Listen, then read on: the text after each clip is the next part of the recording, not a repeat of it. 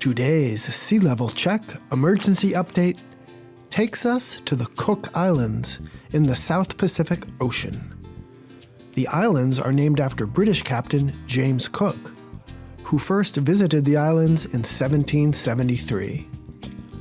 The sea level record goes back to 1977, according to the NOAA website.